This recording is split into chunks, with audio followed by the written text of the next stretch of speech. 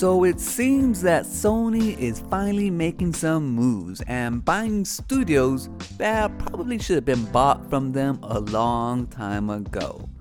Now recently Jim Ryan confirmed or announced that they have bought Housemarque Studios, the makers of Returnal.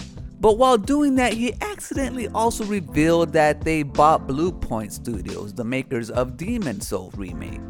Now first of all, these are two great pickups no matter how you see it. There are gonna be a lot of haters out there making fun of them because they're pretty relatively a small studio when you compare it to purchases like Bethesda, where they have so many internal studios under their umbrella. But nonetheless, having two extra studios creating games for the PlayStation 5 is good news. However, that being said, the type of games that they've been making, although very helpful to the PlayStation, haven't really pushed the envelope forward. When it comes to Bluepoint, they're mostly used as a studio to make remakes for the PlayStation, starting way back with the God of War collection on PlayStation 3. And of course they worked on Ico Shadow of the Colossus, Metal Gear Solid HD collection.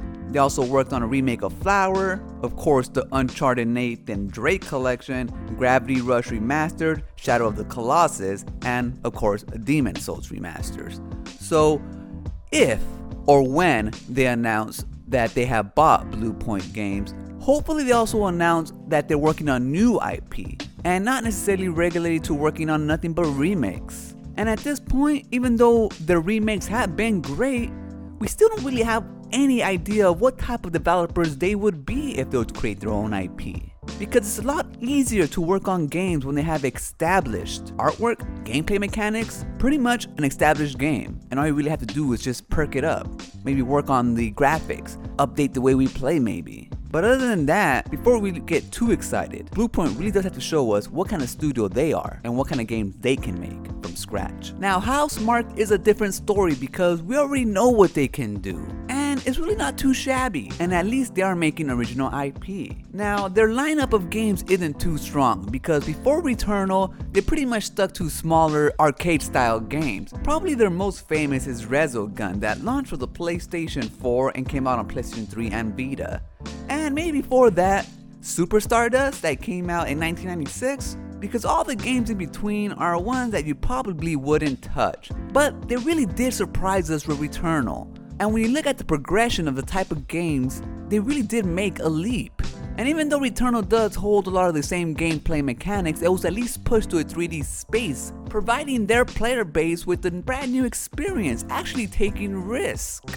And in the end, gaining all the rewards. And that's why I'm excited for these studios. They need to be rewarded for all the hard work that they did, and all the hard work they continue to do. And honestly, Sony needs studios. And even though these studios are only two smaller studios that can't really compare to a lot of other bigger studios, it's better to have them under their wing than not. Obviously, because they'll keep on making games for the PlayStation 5, and that's what the PlayStation 5 desperately needs. More games. Now, I haven't tried Returnal, and I'm probably not gonna buy that game until it drops to about, I'm gonna say $20. I kid you not.